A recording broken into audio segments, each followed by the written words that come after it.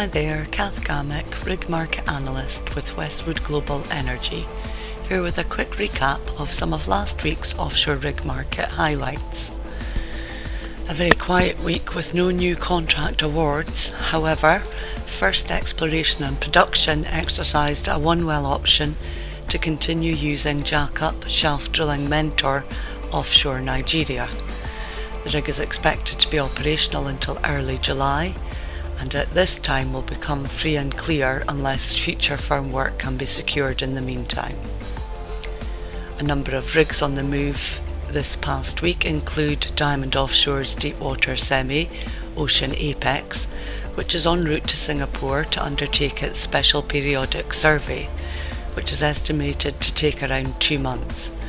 Thereafter she will head back to Australia for Woodside. Ultra-deepwater semi SSV Catarina has now commenced its move to Indonesia. The rig had been working for Eni until late February, however, in the intervening period, had been waiting on documentation prior to departure. At this time, the rig is available for hire.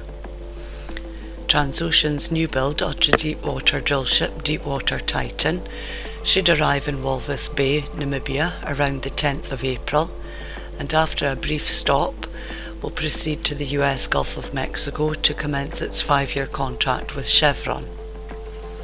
Odfjell-managed mid-water semi Deepsea Mira commenced mobilisation from Norway to West Africa for its 300-day deal with TotalEnergies, which is expected to commence mid-second quarter. Jackup Valaris 249 has been loaded onto the heavy lift vessel Blue Marlin and is now heading for Trinidad, where the unit has a 1-year contract with EOG Resources. Some of the drilling activities this past week saw BW Energy complete drilling and completion operations at DHIBM-3H, the first production well of the Hibiscus Ruche Phase 1 development campaign offshore Gabon. The well was drilled using Borr Drilling Jackup Norve, with first oil expected soon.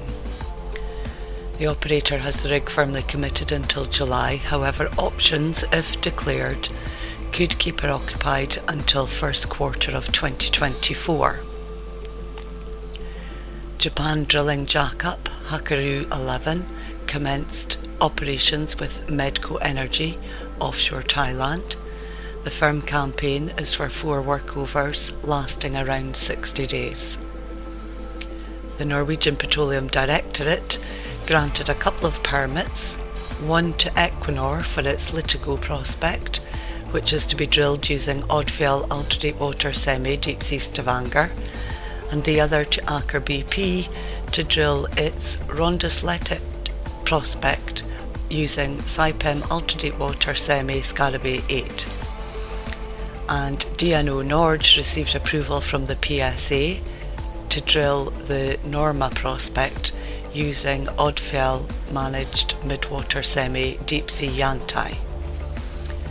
And finally this week, Seadrill completed its all-stock acquisition of Aquadrill.